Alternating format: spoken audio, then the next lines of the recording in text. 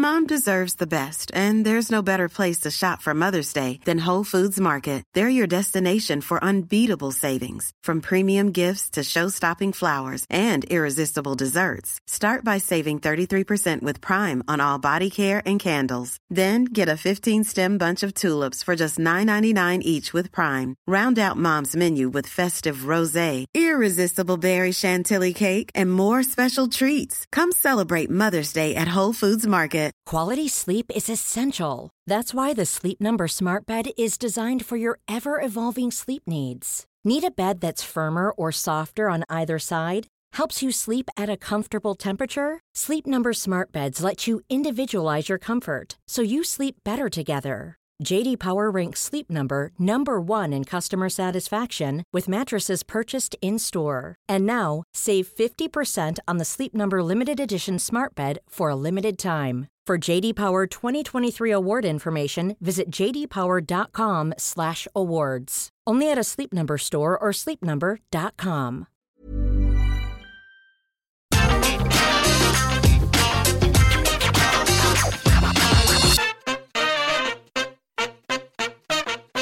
Hello and welcome to the Forbidden Door preview. I'm Adam Wilborn from What Culture, joined by the Dudley Boys of What Culture, Michael Hamflett and Michael Sidgwick, here to look ahead to this weekend's Forbidden Door pay-per-view. But before we get into it, if you're a fan of this sort of thing, make sure you subscribe to What Culture Wrestling on either iTunes, Spotify, wherever you get your podcasts from, for daily wrestling podcasts, where we not only review AEW Dynamite, but also AEW Rampage, Raw, SmackDown, NXT 2.0 pay-per-views, premium live events. We have interviews, roundtable discussions, and a roundup of the week, complete with a very good quiz, of course, on Wrestle Culture. As I said, though, joined by Hamflett and Sidgwick to look ahead to this weekend's Forbidden Door pay-per-view, which myself and Hamflett will be doing the live stream for on Sunday night on our YouTube channel. But Sidge, how are you feeling now following Dynamite ahead of Forbidden Door? I think I've arrived at my conflicted feelings on this show. Ultimately, I'm looking at this card. I'm thinking that some of these matches are going to be incredible. I'm understanding of the fact that an injury crisis has plagued AEW and that there are certain political considerations and sequel events which make the idea of doing like 8 absolutely incredible singles matches that you've all dreamed about for years just untenable and unrealistic. At the same time, there's not a single match on this card when the possibility materialized of it happening where I'm going to feel, oh my God, I can't believe I'm actually finally getting to see this match. This is amazing. Like, when the partnership was struck and he thought, when the pandemic dies down a little bit, they're definitely going to do a cool promoted show and it's going to be amazing. Did you think, oh my God, I cannot wait for Kazuchika Okada versus Hangman Page versus Jay White versus Adam Cole? Don't lie to me. You can be more optimistic about it than me. You can say that, oh, you're complaining about a show that's probably guaranteed to be an 8.5 out of 10 and not a 10. You can say all of that. You cannot lie to me and say, oh my God, I finally get to see FTR versus Roppongi Vice versus Great Okada and Jeff Cobb. You just can't. You absolutely can't. Punk Tanahashi would have been up there. Danielson, ZSJ, certainly. Come on, AEW, please invent a tertiary singles title that one Japanese wrestler can fight for, please. that technically he's not allowed to contend for because he lives in the Pacific region. Like, just, there's not a single match that gives me the feeling that I wanted to feel. In their defense, they were going to do Danielson at ZSJ, which was going to give you that feeling. But if they had done 3 or 4... and one of them had to get scrapped, you'd still have 2 or 3.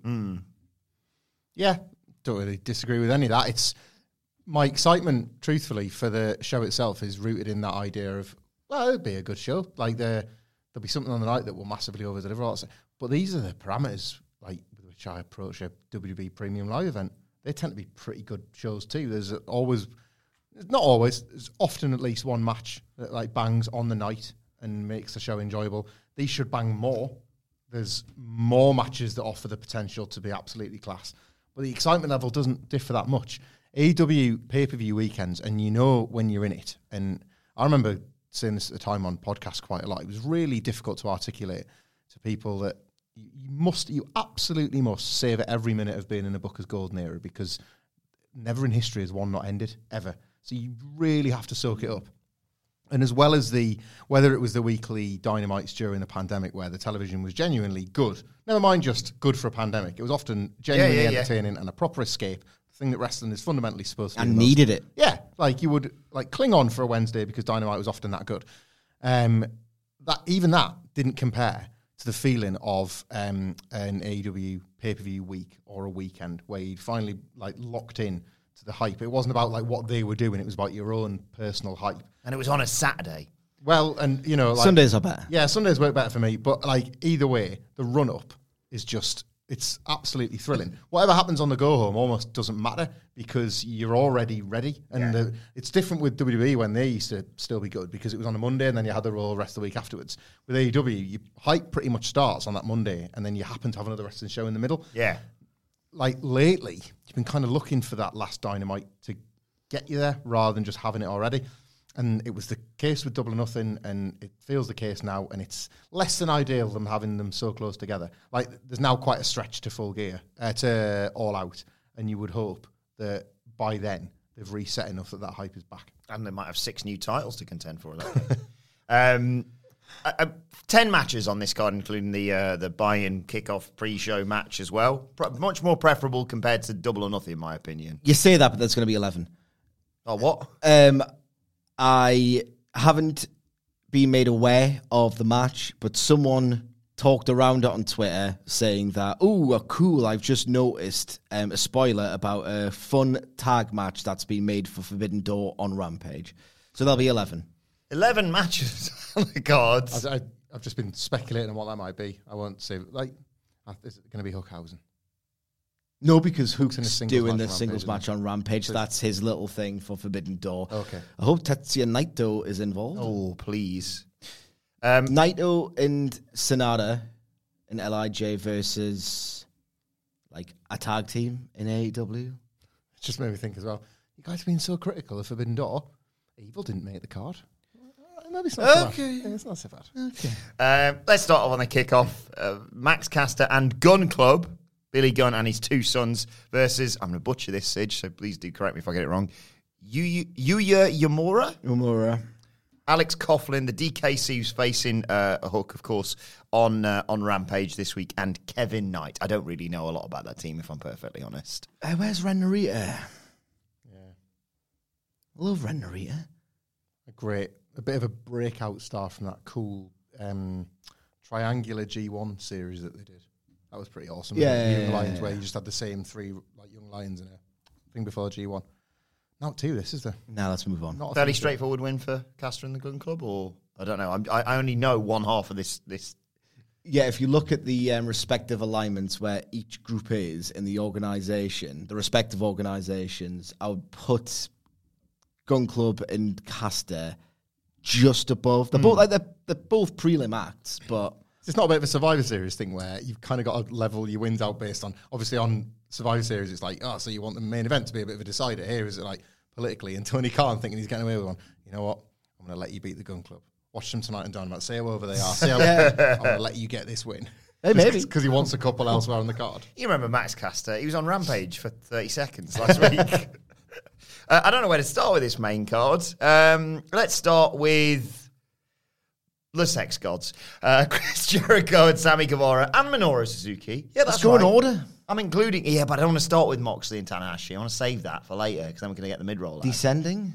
But if we do the other way, then I'm going to start with the Bryan Danielson stuff and I want to save that for a little bit later on. Okay. So I've just gone in the middle. That's great. That's going to bode well, isn't it? Yeah, you know what? I'll straighten this out afterwards. I've gone with the Sex Gods now. And yeah, you're right. I've included Minoru Suzuki as one of the Sex Gods. Yes. Have you seen him when he was younger? Oh, yeah. I mean, he's still got an animal aura about him now. Yes. But when he was younger, he was an actual sort of GQ-looking guy. Versus, the Sex Gods versus Eddie Kingston, Wheeler Yuta, and, oh, God, my notes have... I've lost the third member of this team. Have you any idea? I think he's related. I think he knows Moxley quite well. Any idea the third member of the team is? Shooter! The cold death stare from the Shooter. How do you see this one going, Sidge? Right. The The problem, and we are still very enthusiastic about AEW, despite some people on Twitter. Call it as we see it. Yeah.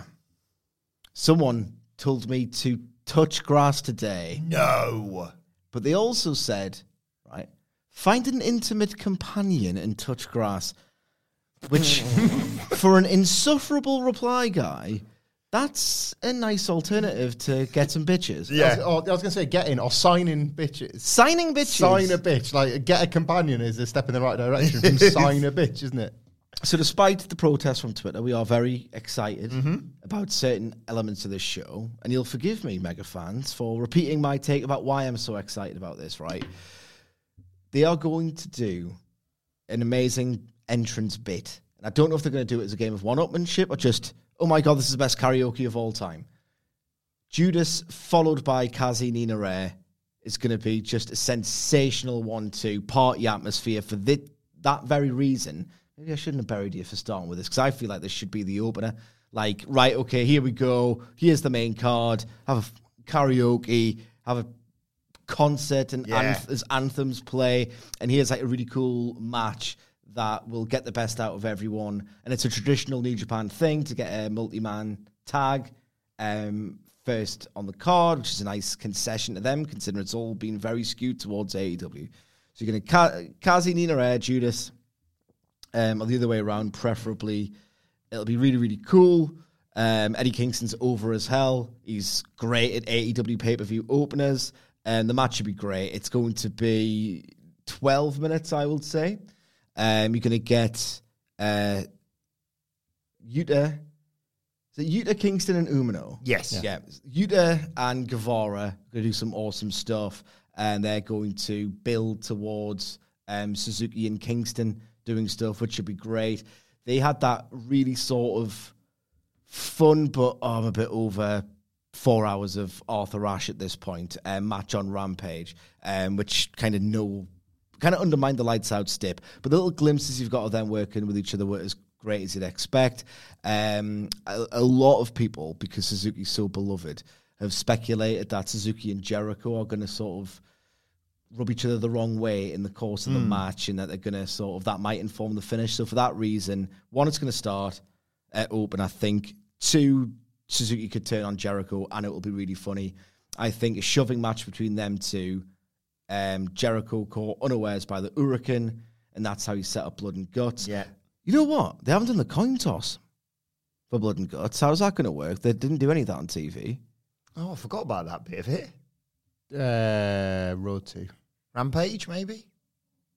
Yeah, maybe. Yeah. Or they could just do it before the match. Mm-hmm. Yeah. Just an incidental point. Yeah, I can't see this going too differently, really. I've seen the Jericho-Suzuki thing, and I like it. You just visualise it, can't you? You can see it, Jericho show loads of ass and make it funny. With nothing to add on the match, can we talk, because I don't know where else it would fit in, other than maybe on the buy-in, about the aesthetics here? I want a blue canvas, even if it means having DraftKings sponsor. Because you can make the DraftKings sponsor look like a New Japan sponsor on the blue canvas. I want 2 posts to have the AEW turnbuckles, and I want 2 posts to have the New Japan boxing style drops. The set has already got 2 tunnels. But That's what's so perfect about it. Yeah, it's got 2 tunnels, but this is a time where, and you know, WWE did this right, didn't they? With a big Y-shaped invasion ramp where you had the 2 platforms coming out. Like, there is a chance for, I know like that this is a bit of a boring complaint at this point, AEW not really dressing their pay-per-views up that much. There is a chance to do so much for this show by getting the aesthetics right. And I say that as somebody that went like absolutely banana for the First in Your House, because I just wanted something nice to look at, and they got that bang right. Like, this could be fantastic if it is a blending together, if it again is rooted in the handshake that started all this, if it is a blending together of the 2 styles.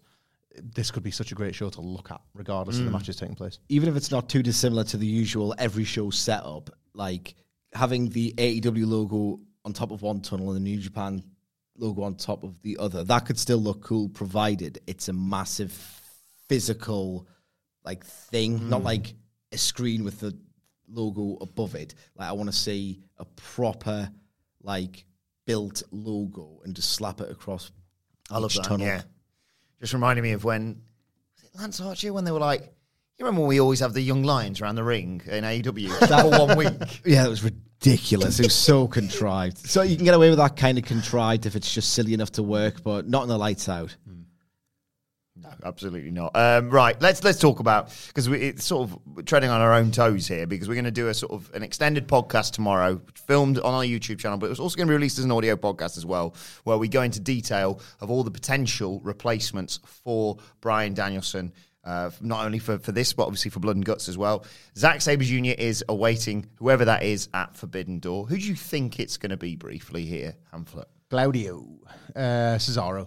It fits the brief of the technical wrestler, of the guy that can get down in the muck in Blood and Guts. Like, already you can think about how cool the big swing will look as blood flies off his opponent's head as he's swinging in the cage, all that sort of stuff. And also there's a nice, cute worked hatred between Cesaro and Eddie Kingston, and he slots in perfectly there because they've not had the chance to address Bryan and Kingston's own tension. So Bryan thinking he's kind of solved the problem with Cesaro, Kingston be like, "Are you kidding me?" Like, it was just gone from bad to worse for Kingston as well. So on the night, that's going to stress him out in Blood and Guts. So if you can trust him, he kind of can. So that's going to be like, there's nothing quite like bros being dudes, like in a clinch in wrestling when they kind of come together. I said that about like Wardlow and Punk, and it just feels there are definitely options, and like it's going to be fun to like look through the other possibilities. But I think he's the front runner and the favourite for a very good reason. Is he technically good enough to go against Zack Sabre Jr.? I think he can hang.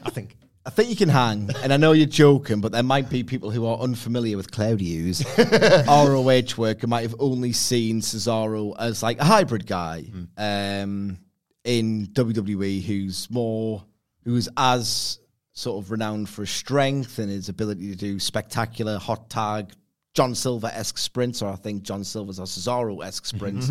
But technically, if you haven't seen Claudio's stuff in ROH, it feels weird calling him Claudio, because me, Hamflet, and Murray have got this thing where, like, if you do it, don't be offended.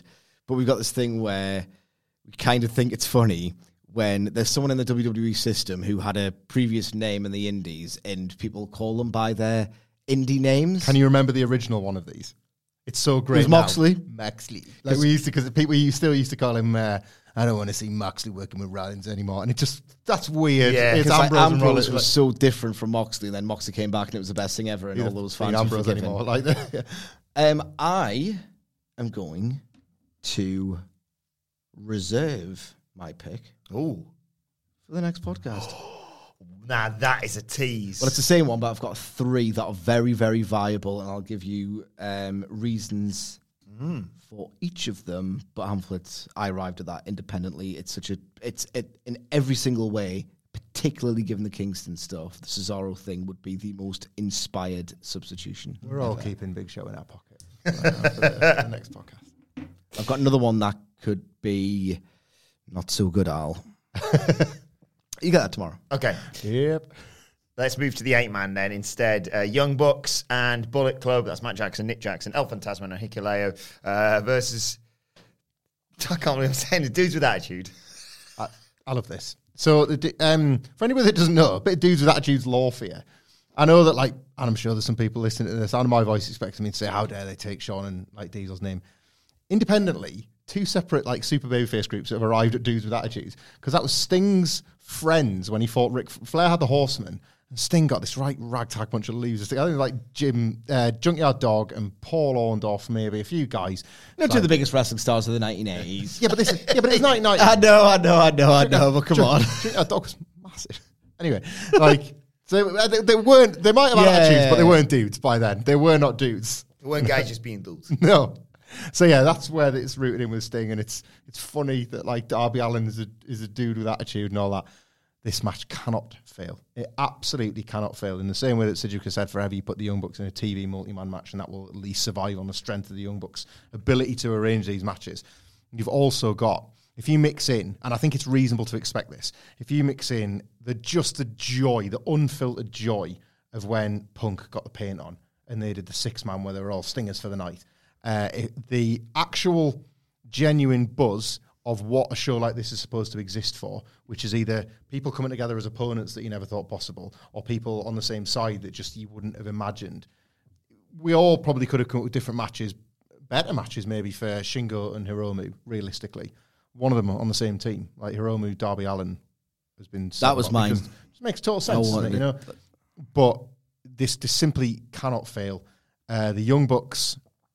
What if you look back through like all the sort of Young Bucks stuff that has been revisited as a result of their AEW run, and they've invited you to go and look back. You know, as Sidgwick has highlighted the examples on so many podcasts, they've invited you to go back and look at this PWG match, or to go and look back at when they did this in Ring of Honor. One of the few areas that they've not explored is New Japan Bullet Club dickheads. They were so great as, like, it was almost cheap heat, like incredibly skillful. It was so obnoxious. The best worked cheap heat you have ever seen, right? Because they're the Young Bucks. They can't not be class, but it's still really good cheap heat. And it just, they found a sweet, like, the original Bullet Club could have been a bit too much in the way of what became one of Gedo's crutches, couldn't it? Americanized heel stuff. The Young Bucks just perfected it from an in-ring point of view as well. I'm so excited to see that in this like AEW version of them as AEW tag team champions. I expect the babyfaces to win. I expect this kind of makeshift Bullet Club group to kind of come apart at the seams as a result. They might not even need to express that. Heels just eat a bit, and it's just a total blast. They are 1,000,000%. And I know Hamflet's saying this on the podcast, but they're going to wear the Bullet Club gear, like the black with those are like purple and yellow adornments on the gear. They're going to go for that, just on how obnoxious they were in New Japan. Oh my God. Nick Jackson would do some like crazed move to the outside, locate the nearest ringside camera, because you don't have to work to a hard camera because it's a stupid way of doing things, and just go, I'm the best. I'm the best. And it was just absolutely sensational. No, I'm in love with this match. Shingo should be in a singles match. Absolutely. So it's a little bit bittersweet in that regard, but like part of the problem with an absolutely lackluster build is that you get relief when you realize Shingo's actually on the card. So that's really good. I just can't wait for this. I really can't wait for it. If you look at this card, and I know we're down on the storylines, but this is like NXT TakeOver towards the death throes of Jason. Whereas that build's a bit rubbish, but like, oh my God. There are potentially like 7 matches that could clear the 4-star and go into the 4.5-star. Like, this could be like 4 3/4 stars on the basis of what Nick Jackson's going to do with Darby Allin, with what Nick Jackson's going to do with Hiromu Takahashi. Like, what's he going to do with Sting? That bloke shocks me every time he gets between the ropes. Hiromu Takahashi and Sting in the same orbit is what Forbidden Door exists for, and there should be more of that feeling. Get him in the paint, you know, the whole, like, Sting kind of looking Hiromu up and down a bit. Well, I've been kind of weird too, so like having Daryl and maybe giving him a look and being like, all right, that's your thing, and I'm non-judgmental, so, you know. Daryl can come out, and then Sting. Who's Daryl, for the people who are unaware? Hiromu Takahashi's toy cat. Stuffed cat. I love it, yeah. Cat. Take this seriously. One of the stars of WCPW, I remember, don't worry. And then Sting can go, I've got an animal too, and bring out the Crow. The Crow flies off with it, and it's... Yeah, the Crow, if they, your physical impossible booking, if they can do this like... Train a crow. Do this shot of Hiromu just going, oh, mate, Excalibur's like, well, how can they all coexist now? Like, I know it's going to be fun. I know. I forgot they were on the same team. And I know I'm missing the point here, where the whole idea is like they're going to do some absolutely insane stuff with Takahashi and Darby, maybe at the same time, and Nick Jackson's probably going to get badly hurt in this match. Jim Ross hates when they all what does he say? Like, get like cobbled together like cordwood or something. He's going to ruin it. Like quails. Like quails, that was it. Like, Shingo could just throw Darby. You know, Darby's awesome dive. Shingo could lob him. Like, onto all the bodies, the gathered bodies. You've just ruined it for me, because in an absolute bizarre composite experience of your entire fandom, there's Stinger, you loved him as a kid, and then there's Hiromu, who frightened you even as the husk of an adult you were, and they're all doing absolutely crazy moves, and they're going to do so many great moves where Hiromu and Darby do stuff at the same time. Nick Jackson's going to die, and Sting's going to do something off the top rope that, because they've built the pop, that his stuff's not going to be as spectacular, but it's still going to be so much more fun or as He's in fun. his 60s. Yeah. I think I'm going to put my money on Sting's going to hit the Meltzer driver. He's going to do the bit off the ropes. And all of a sudden... Oh, no. You're going to get Jim Ross going, why was I even point of having a ref? And you just... I'm going to get the winner share of the purse any quicker. They should replace Jim Ross. I was going to say, he's Kevin Kelly. I don't know. They should. That would be great. He should feature, yeah. Yeah, they should. I would have Shivani, Kevin Kelly, and Excalibur if that was going to be my team. I tell you, basically just get rid of Jim Ross. Yeah, I was going to say, there's one thing that's changed there. His commentary's not for everybody, but like Chris Charlton would sort of be ideal for this show. They've got no interest in any exposition, even by my Yeah, stand. you're right, even yeah. by my standards, I'm thinking Kevin "Oh, Kelly can offer enough, can't he? I'm still thinking like a little bit of exposition, but they just don't go for it in AEW, even if they need a tiny amount. But anyway, the point I was trying to make is that as fun as it's going to be, Sting, Jingle, what? Like, there's still going to be sequences in this match, particularly between Nick Jackson and Darby Allin, that are going to be like, oh my God, like 6-star, 2-minute long sequences within like a 4-star fun match. Yeah. I forgot to ask you in the last match as well, who wins this? So Kingston et al. Win the first match, then Suzuki and Jericho. Mm-hmm. Yeah, I meant the Claudio-Zach match. The debuting guy goes over. Yeah, has to be. In this one, it's almost too fun for the baby faces to lose. So I'm going for a babyface clean sweep here. Yeah, I think the babyface has been this. Sorry, I was thinking for a second where like, a surprise guy has to go over, and then I remembered that like Johnny Elite. Johnny Elite was I was like, Johnny Forbidden. Johnny Elite, Big Damo, and W Morrissey, all losers. Yeah. And they lost in the match as well. He could be Brian's guy, couldn't he? Like he's a big man. I think you know the guy. Like my former rival, big ass. Big ass. I was just thinking there as you were talking, what, you know, like the whole, if you had a time machine, I'd go back and give myself a fucking sports annual or What whatever. would it sound like? But I was going to imagine getting the time machine, going back to 2019 and go, right, world-wise, I've got some bad news. Right, trick. But, AEW's just started. It's still going. I'm from 2022. It's still going. Also, good news, bad news. They're doing a crossover event with AEW, with New Japan. Oh, my God. Yeah. Two things. Good news, 2022 AEW does have CM Punk and Bryan Danielson in it. What? They're going to miss the event. Oh, but don't worry, Sting will be in it. What? It's just preposterous, isn't it? You're going for a babyface team as well? Yeah. Who are you going for to leave as AEW Women's World Champion? Toni Storm challenging Thunder Rosa. Toni Storm.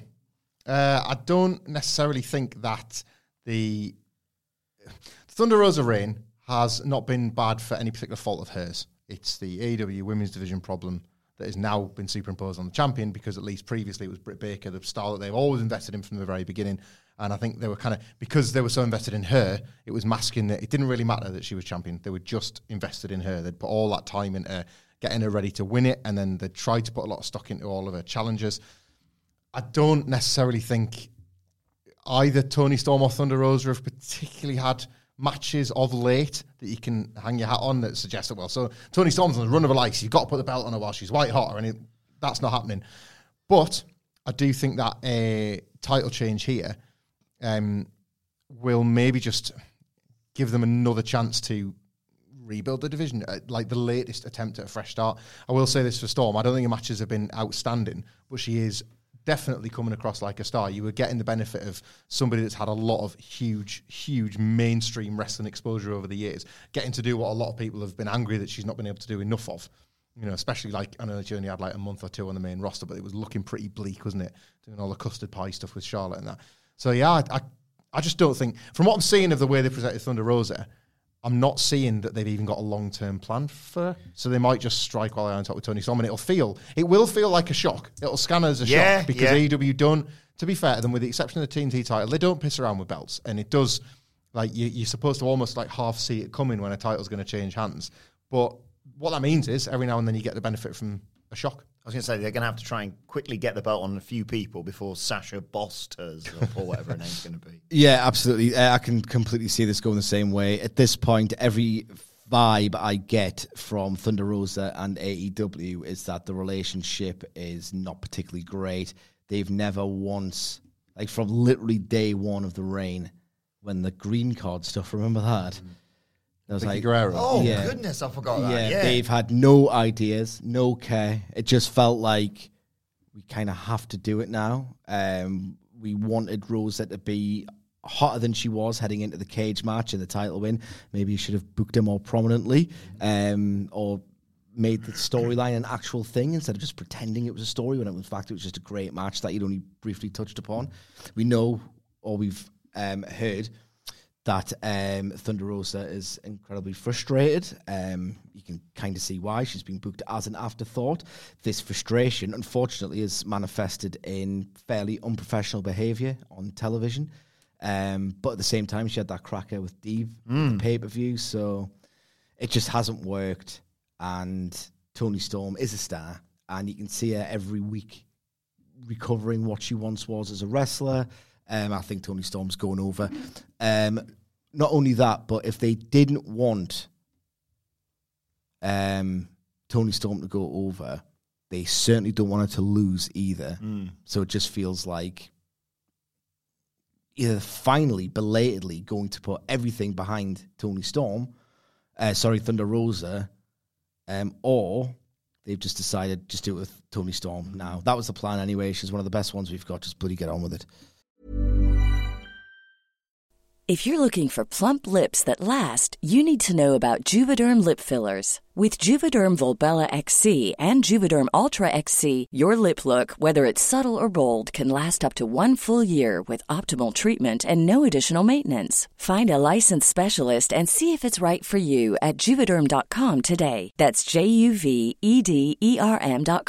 Add fullness to lips in adults over 21 with Juvederm Volbella XC or Juvederm Ultra XC. Do not use if you have severe allergies or a history of severe allergic reactions, or if you're allergic to lidocaine or the proteins used in Juvederm. Tell your doctor if you have a history of scarring or taking medicines that decrease the body's immune response or that can prolong bleeding. Common side effects include injection site redness, swelling, pain, tenderness, firmness, lumps, bumps, bruising, discoloration, or itching. As with all fillers, there's a rare risk of unintentional injection into a blood vessel, which can cause vision abnormalities, blindness, stroke, temporary scabs, or scarring. For full, important safety information, visit Juvederm.com. A lot can happen in the next 3 years. Like a chatbot may be your new best friend. But what won't change? Needing health insurance. United Healthcare Tri-Term Medical Plans are available for these changing times.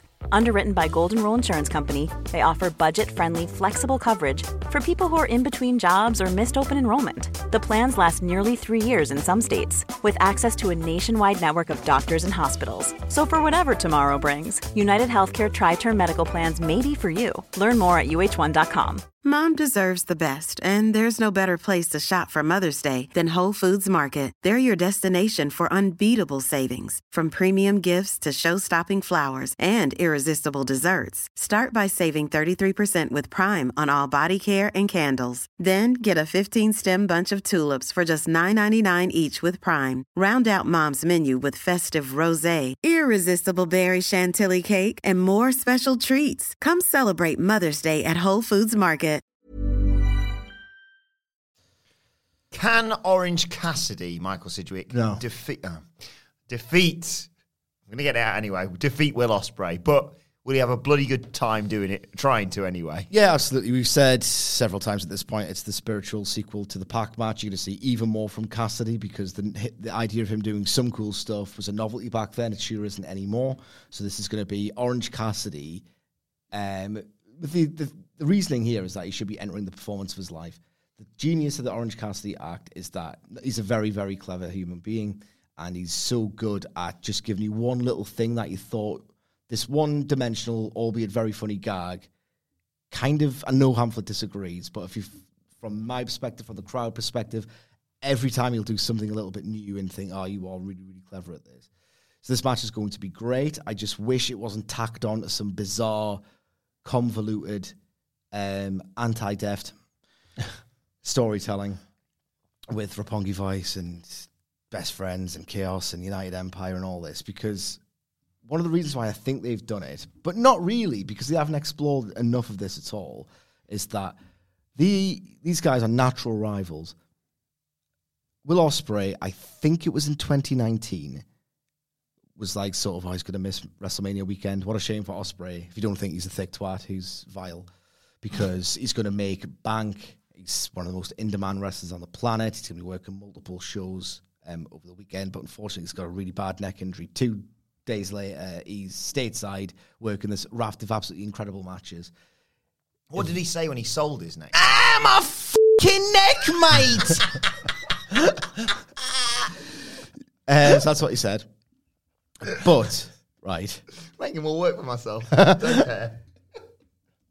Eventually, last year, it all caught up with them. And it's one of those, like, sort of, listen to everyone who's ever watched wrestling and isn't thick for a long time because they will always be proven right in the end.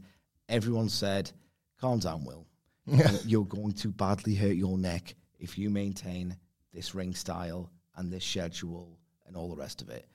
Funnily enough, he got a really bad neck injury and he had to take some time off. He's come back seemingly better than ever. But if you contrast that Will Ospreay, the just stupid determination to be the very best, right,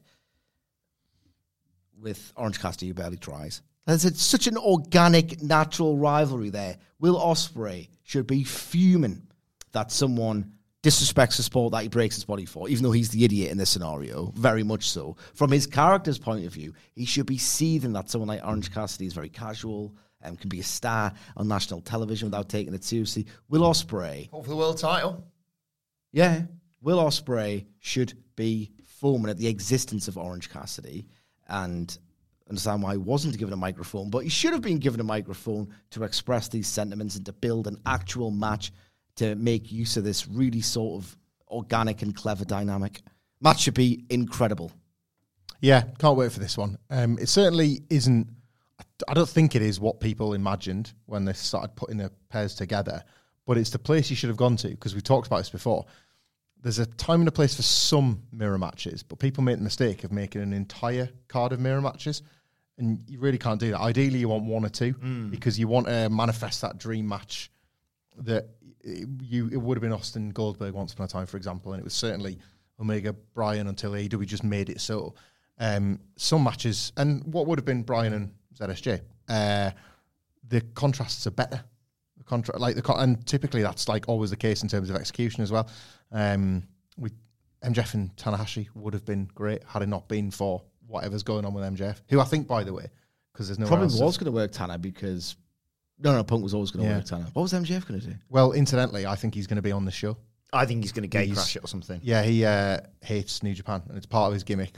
Well, obviously we know him to be this like student of the game, but he's the way he Naito? Would that work? I don't know. You're more knowledgeable about this than me. MJF has famously hates spot monkeys who are marks themselves and chase a cheap pop, and maybe there's a hint in the I don't recklessly drop people on their heads in his shoot promo, because Naito's done that to Ibushi several times in controversial fashion. I think they might have announced it. I don't think they'll do anything impromptu on it. I just think he ruins something. I think he appears, ruins something, and leaves, and it's something that everybody like just to make. I don't think he necessarily costs someone a match. No, not particularly. I think he's a real like piece of garbage, and it's like ruins something the fans were really into or something like that. But it becomes this awesome hot talking point as a result. Ospreay Orange Cassidy is a great opposites attract match. It's just for all the reasons Cedric outlined. It just simply cannot fail. They're both too good at this. I'm not the biggest fan of Orange Cassidy, but I certainly have been since he's come back, because I was just sick of him, and it's just nice. It was nice to have him go away for a little bit and have him come back. So the act, like, it's the proof of the act, really, because it feels fresh. It's my favourite run of this. I was just getting a bit sick of him. Give me 20 years later, he hasn't even become the character yet. I'm just a bit sick of Orange Cassidy. Yeah. six more weeks, I'm going to be bored of it again. No way, he's put his hands in his pockets. God, shut up. Best thing he's ever done in AEW was have that kicking contest with Sting. That was even better than the Pac match. Sting going.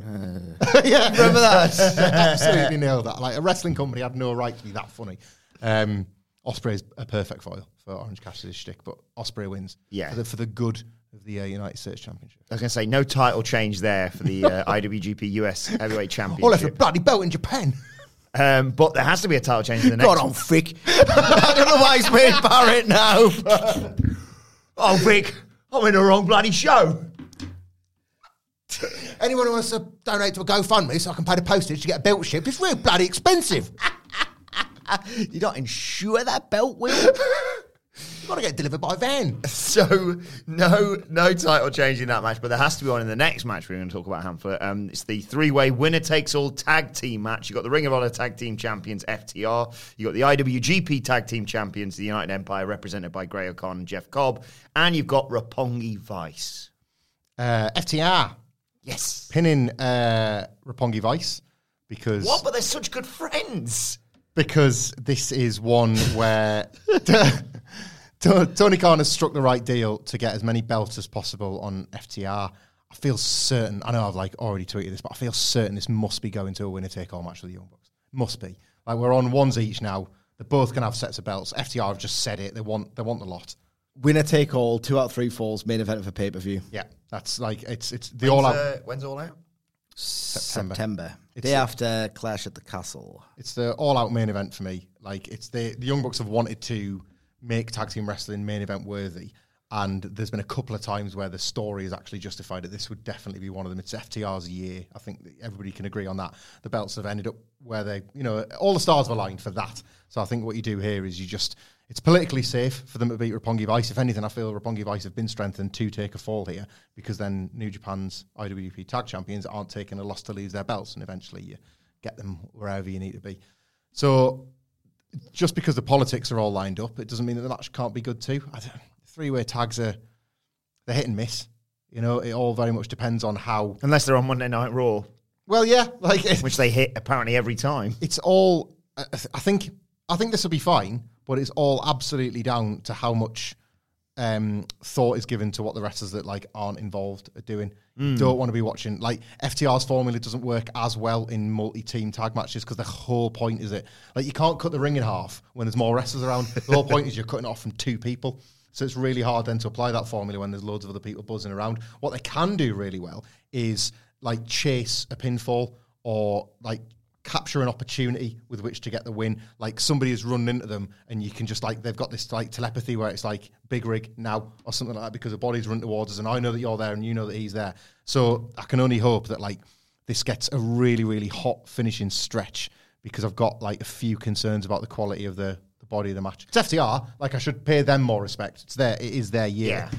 But this might not get good, but when it does, I think it'll be great. I would, if I was Khan and Gedo, think very seriously about putting this early, because there's a raft of multi-man matches, or 4-ways, or tags, multi-man tags, trios. At some point, it's going to become a bit of a deadening blur, seeing so many moves, and given FTR's particular style, Great O'Khan and Jeff Cobb, and Trent's really great, but he's still not as spectacular as a Hiromu or a Darby or a Nick Jackson. Matt Jackson's amazing at storytelling and selling. I love Nick Jackson going wild. I just do. I think that if this follows too many Pac Nick Jackson, Shingo Darby stuff, and then you get, there's loads of moves, but they're not quite as cool as the moves we saw earlier. Yeah. I think you might get a muted reaction.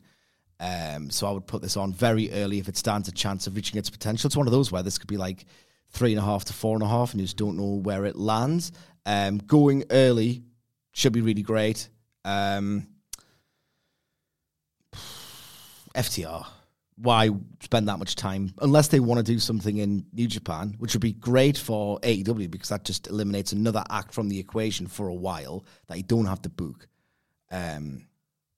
Maybe you could put it on O'Khan and Cobb for a big shock of... It would set a great precedent, and Gedo should know all about this. Gedo is the great precedent setter. Mm-hmm. Zack Sabre Jr. wins the New Japan Cup by tapping out clean all the hunks and all the baby faces. Okada wins the world title in 2012 and everyone's minds explodes. New debutants, Kenta and Jon Moxley, go on respective tears throughout the respective blocks and go undefeated for 4 or 5. Big, shocking, bold booking things. If there's a big, bold booking moment like this, and FTR have to go to Japan on the back of it, they want their legacy, so they might actually do this. Just a month. Set the precedent that a New Japan or an AEW guy can take one of the respective titles back to the other promotion, and then next year, when we come to preview it again, we will say something to the effect of, remember when O'Khan and Cobb took the ROH titles and FTR had that mid-match in Japan with them? That could happen again when it's, Punk versus Okada or Danielson versus Okada, please. Cut to Rocky Romero politicking his way to holding up all the belts. I did it! My show! I think he's on this as a thank you, because he was very much integral to making this relationship happen. So and he'll probably happily take a fall, you would assume. Oh, why? Just to get a nice 4 stars on the card. 4 stars on the card. Sort of surreal match I want to About talk 3 in this match. surreal match I want to talk to you about next, Sidge, because it's a match that's mouth-watering in prospect. And then I'm like, there's a belt involved.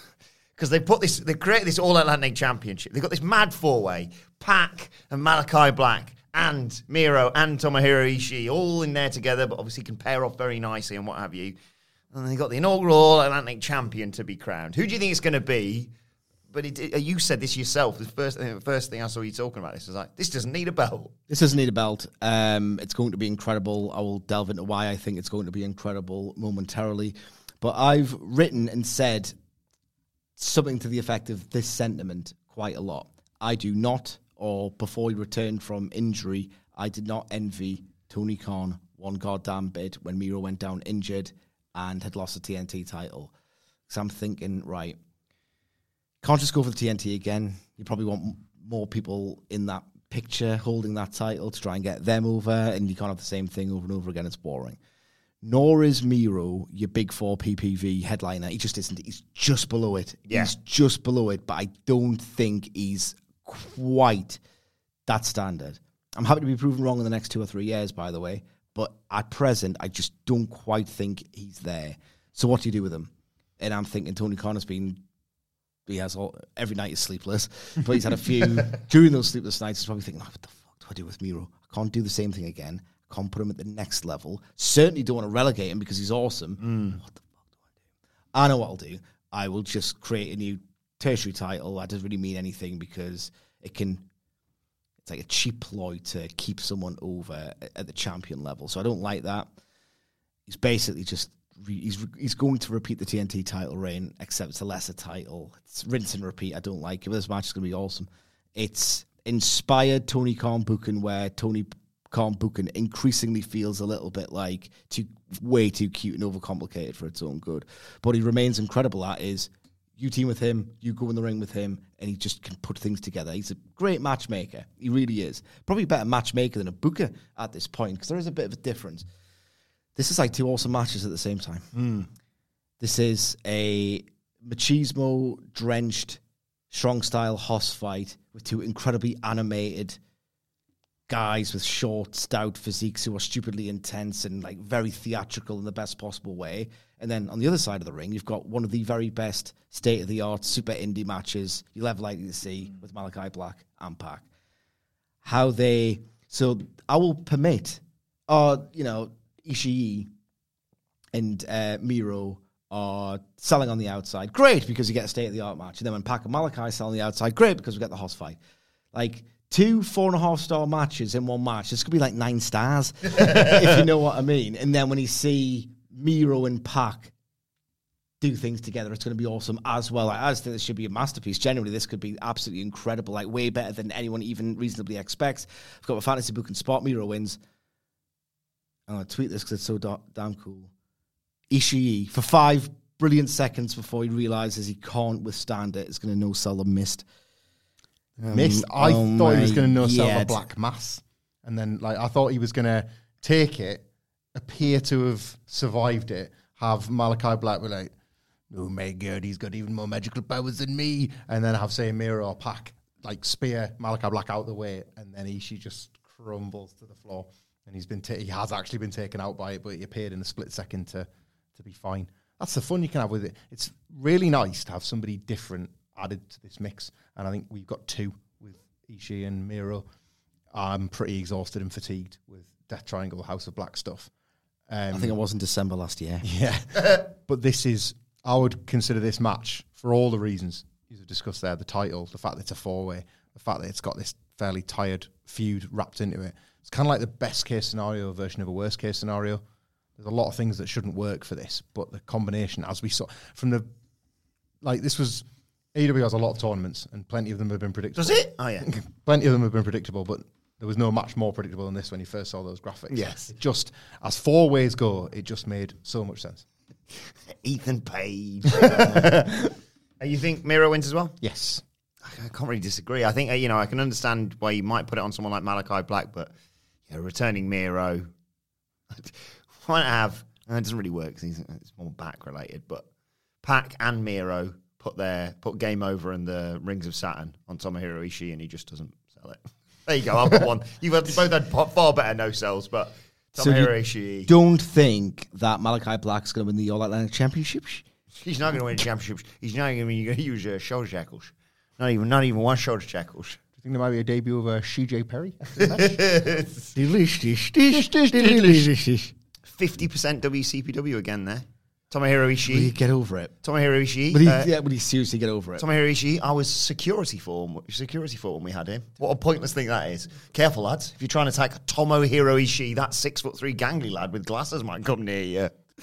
Let's talk about the other four-way, the IWGP World Heavyweight Championship match. Kazuchika Okada, Hangman Page, Adam Cole, and the champion Jay White. They got there eventually. Yeah, in contrast, it's like a worst-case scenario of a slightly less worst-case scenario. It's just not good. I think the match will be tremendous. I do. It's probably like a lazy pundit thing to say that all of these wrestlers all in one match. It can't go wrong. It can. It really genuinely can. Like it doesn't matter that Okada is this like legendary iconic figure that a bunch of people might not have even seen. You know, he's appeared on the Go Home Dynamite in his jeans and t-shirts to do a very brief run-in. You know, that's not, it's a bit like Zack Sabre Jr. doing and saying nothing. It's not really the sales pitch of what this wrestler is, right? But what Kazuchika Okada is this incredibly methodical wrestler in the first 10 minutes of a singles match, maybe the first 15 minutes of a singles match, who becomes kind of an unstoppable force for the remainder of it. And whatever you've got, he's got something better. He's got a counter for it. He's got more gas in the tank. He's got more lethal moves to use on you. That plays brilliantly, potentially, into a fatal four-way, WWE parlance, into a four-way match, because he's got to do it over and over again on all of these guys. And just when he thinks he's got control of a situation, whether that be literal or otherwise, with his wrist control for the Rainmaker, he's got somebody else to worry about. So Okada should have no trouble, but there's going to be people interacting. Similarly, you've got Hangman Page, a guy that is trying to find form again, having lost the world title, who is winning these singles matches, but has now got to constantly look over his shoulder. And then you've got the Jay White, Adam Cole ingredient, which is going to get really WWE, and one of them's going to go for a pinfall, and that's going to be like, what are you doing going for the pinfall? Why are you trying to stop me going for the pinfall? I thought we were friends. And it's just so tired and ancient and fake. And then, I don't know, Hangman Page is going to run into Jay White's back, and Jay White's going to bumble into Adam Cole, and Cole's like, what did you hit me for? And Jay White's like, I didn't hit you, he pushed me. And he's like, I'm not going to... Do the accent, I would say it. What did you do there for? There you go. Like, I'm not going to choose to listen to you. And then that's going to break down, and like there's going to be some cool tandem offense between Page and Okada, because they would be great dream opponents, but kind of a great dream tag team when you think about them as well. So all of this will be good from an action and in-ring point of view, but I'm really genuinely quite worried that I don't think the emotional investment is going to be there. And that belt is not as valuable as it once was. Not only has it not been booked that well over the past couple of years, they put it onto Jay White 2 weeks ago. They could easily switch it back to Okada. They could switch it back to any of them, quite honestly. And there would have been a time where that would have been fairly unthinkable. You know, Gedo does do his shocks for sure, but like you just do a 2 week switch just to make it make sense on an AEW pay-per-view. Could easily switch it. I think they will. I think they'll switch it to Okada, but only because I've tried to make something that I'm emotionally invested out of a match that I'm not, which I said it on the Dynamite preview. The return of Kenny Omega on this show, I think, is perfectly pitched for a number of reasons. The fact he's not wrestling is a big disappointment to everybody, but at least he's been gone. At least he isn't somebody that you would have expected. So Kenny Omega being a part of the first Forbidden Door show, when he is such a big part of why a show like this even exists. He was going to be a part of this Ring of Honor New Japan one in 2019 before AEW was formed. You know, like he was such a glue between all of us. So him appearing for the first time in ages to an enormous bap would, as a babyface, because people have just missed him, would be one of the moments of the show. Like categorically the moments. If it's a face-to-face with Okada, Tony Khan gets his first taste of the match he, I'm sure, must want a book. He must want Okada Omega in an AEW ring or in a show that he's promoting. He must want it. So he gets to do a stare down, and Page and Cole, like Okada's his ex and they're his sex. You know, that's what he's doing now. These are the two feuds that you want Kenny Omega to come back and revisit. Is he now going to forge a bond of mutual respect with Hangman Page again? Is he going to feud with Adam Cole over the Elite, etc.? It's really well placed for that to work, but I'm kind of trying to dream it into existence because I'm not that interested in what they're showing me. Before I get your thoughts on that, how do you space this out on the card? I assume you're booking the AEW interim title match main event. Yes. So how do you space that out with something like that, especially if you've got the return of Kenny Omega with it? That's a fascinating question because Gedo and Tony Khan have got divergent philosophies on how to sequence a card. Gedo, no match is longer than the next. Constantly build and build in stakes, importance, match length, so that the crowd literally never wants dips.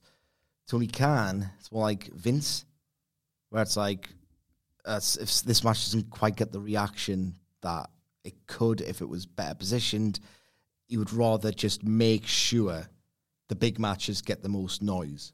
It's weird. I don't like it. It's foolproof. The New Japan, peak New Japan formula is goddamn foolproof. So I don't know why he doesn't do it, but it's going to be interesting to see who wins. Tony Khan's going to win. Like, yes, he's a savvy operator. Tony Khan gets grief for like being, I have to sign you, I can't not sign you. I have to get you on the show. Very sentimental, not ruthless, but he's a savvy operator. He's got the best out of this in terms of the profile. AEW looks much better coming out of it. New Japan's barely been featured.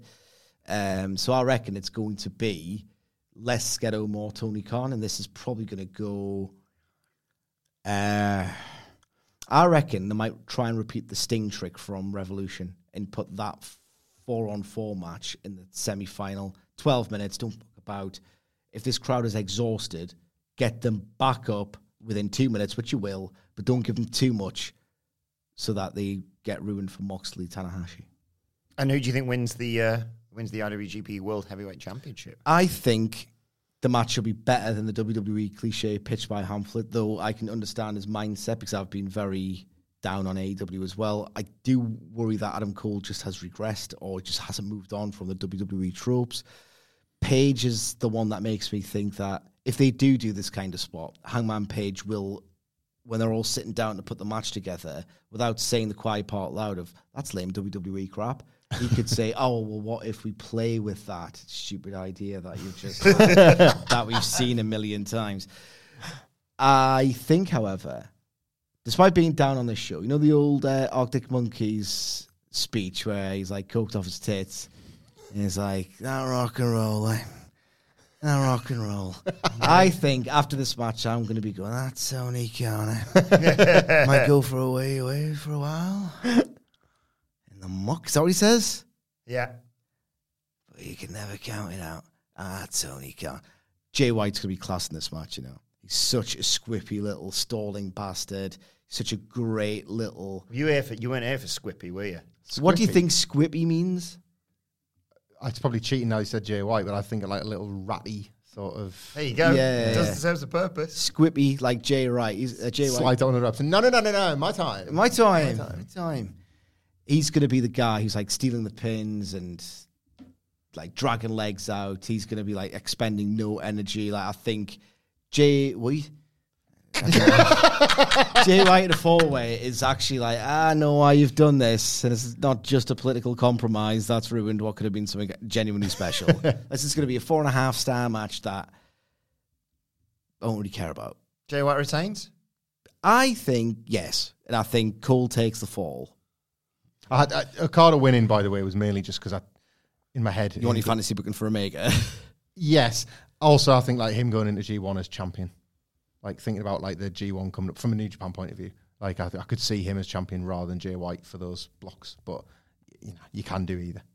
I mean, yeah, I just had a great thought, by the way. You know, you're like, this show's not very New Japan for a New Japan crossover show. I don't know where you'd put it. You can't put it on this show. There's already enough bloody madness going on. And by Dynamite, you've got to move on to Blood and Guts and stuff. But I really like, my brief interactions with New Japan, the press conferences. And Jay, you're mentioning Jay White there has made me think of it. So just put them full length on the YouTube channel or something because it's just such a brilliant platform. YouTube's got the bandwidth if you have those, plus whatever Tony Khan does in the media scrum after the fact. Oh, no.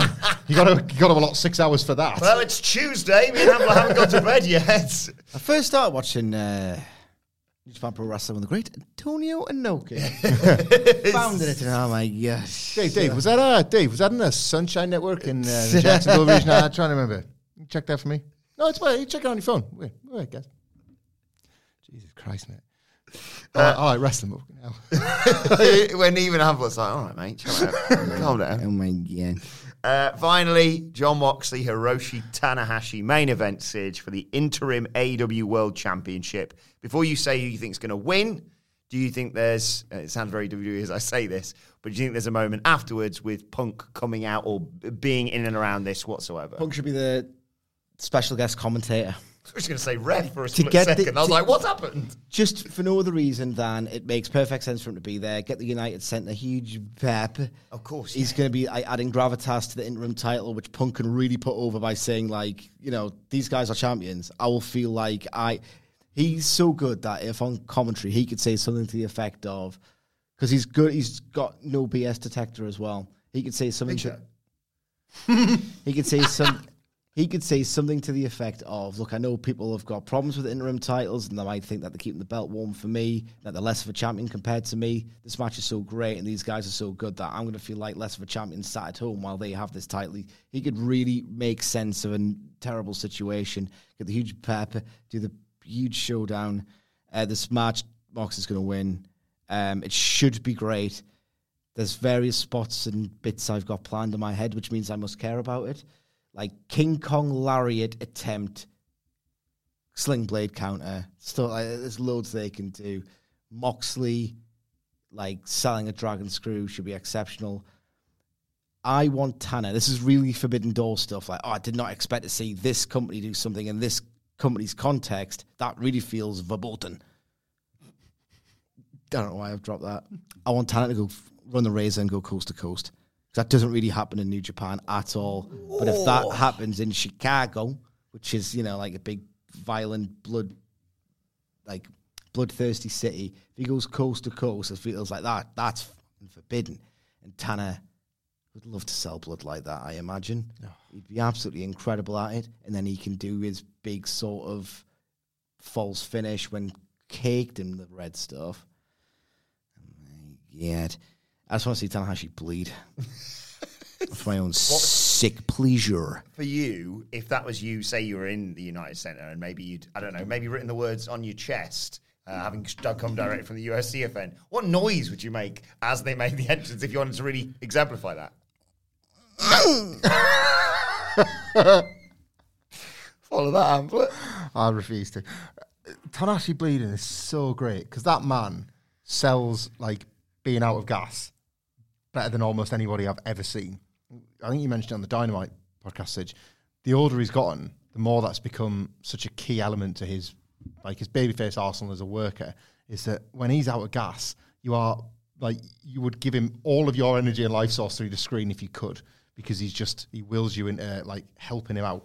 Him, like the draining of his energy through blood, the visual use of it is like having nothing left in his body with which to fight Jon Moxley. It's such a perfect way for him to either pass out in the like bulldog choke or just absorb, the Death Rider, the one too many.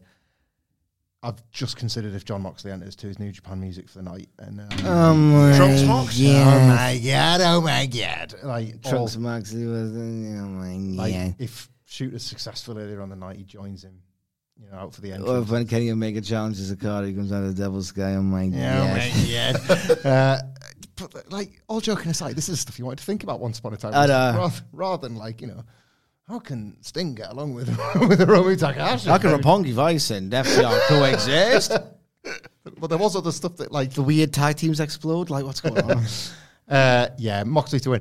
I have seen a bit of discussion online about Tanahashi winning the title because that's got some sort of it's like a good Forbidden Door hangover that New Japan guy is taking the interim title. But it's not ideal, is it, that like a guy can't be around to defend his title, so they make an interim one, and then the guy wins the interim one, and then can't be around to defend his title because he's wrestling in the G1 in Japan. It's like, we're going to make an interim title, and that person's going to fight this one. Like, so it's kind of got to be Moxley for those reasons. And a bit like on the qualifier on Dynamite between Malachi Black and who Penta. Penta.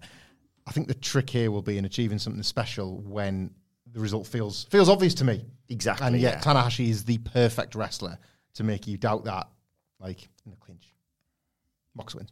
Yeah. Can't wait for this. Really, really excited for it. Let us know your thoughts. Let us know your predictions. Everything about this show on Twitter at WhatCultureWWE. Watch, so you can follow all three of us. You can follow Michael Hamflett at Michael Hamflett. Follow Michael Sidgwick at M. Sidgwick. Coming All Elite, The Rise of AEW. Sidgwick's brilliant book is still available right now at Amazon. You can follow me at Adam Wilborn. Follow us all at WhatCultureWWE, and make sure you subscribe to What Culture Wrestling, wherever you get your podcasts from, for daily wrestling podcasts. Myself and the Daddy Boys will be back tomorrow.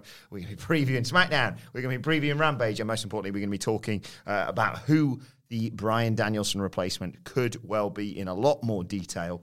And of course, if you subscribe to that, then so long as this show doesn't go on too long, mine and Hamflett's review of this show will be coming out in Monday afternoon, probably. No one knows. And we will make sure we get Sidgwick. I know the last one we didn't do the review properly, but it was the bloody Queen and all that nonsense. We will get Sidgwick's thoughts in detail about the show at some point next week as well. But I'm sure he's going to be writing all about it at whatculture.com too. Right. Yeah. This has been... Oh, it's Dynamite Day. I was up at 4. I know, it's ridiculous. Right. He was alone. This has been the Forbidden Door preview. My thanks to the Dudley Boys. Thank you for joining us, and we will see you soon. Oh my God.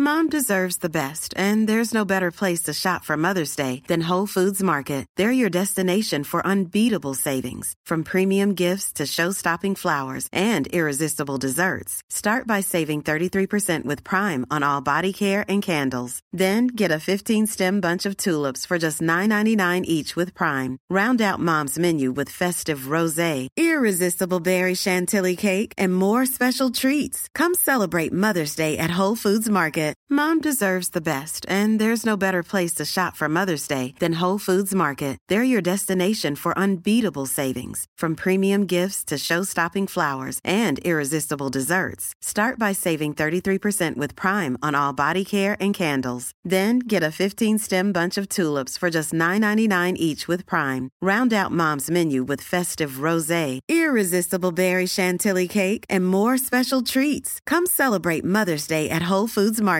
Even when we're on a budget, we still deserve nice things. Quince is a place to scoop up stunning high-end goods for 50 to 80% less than similar brands. They have buttery soft cashmere sweaters starting at $50, luxurious Italian leather bags, and so much more. Plus, Quince only works with factories that use safe, ethical, and responsible manufacturing. Get the high-end goods you'll love without the high price tag with Quince. Go to quince.com/style for free shipping and 365-day returns.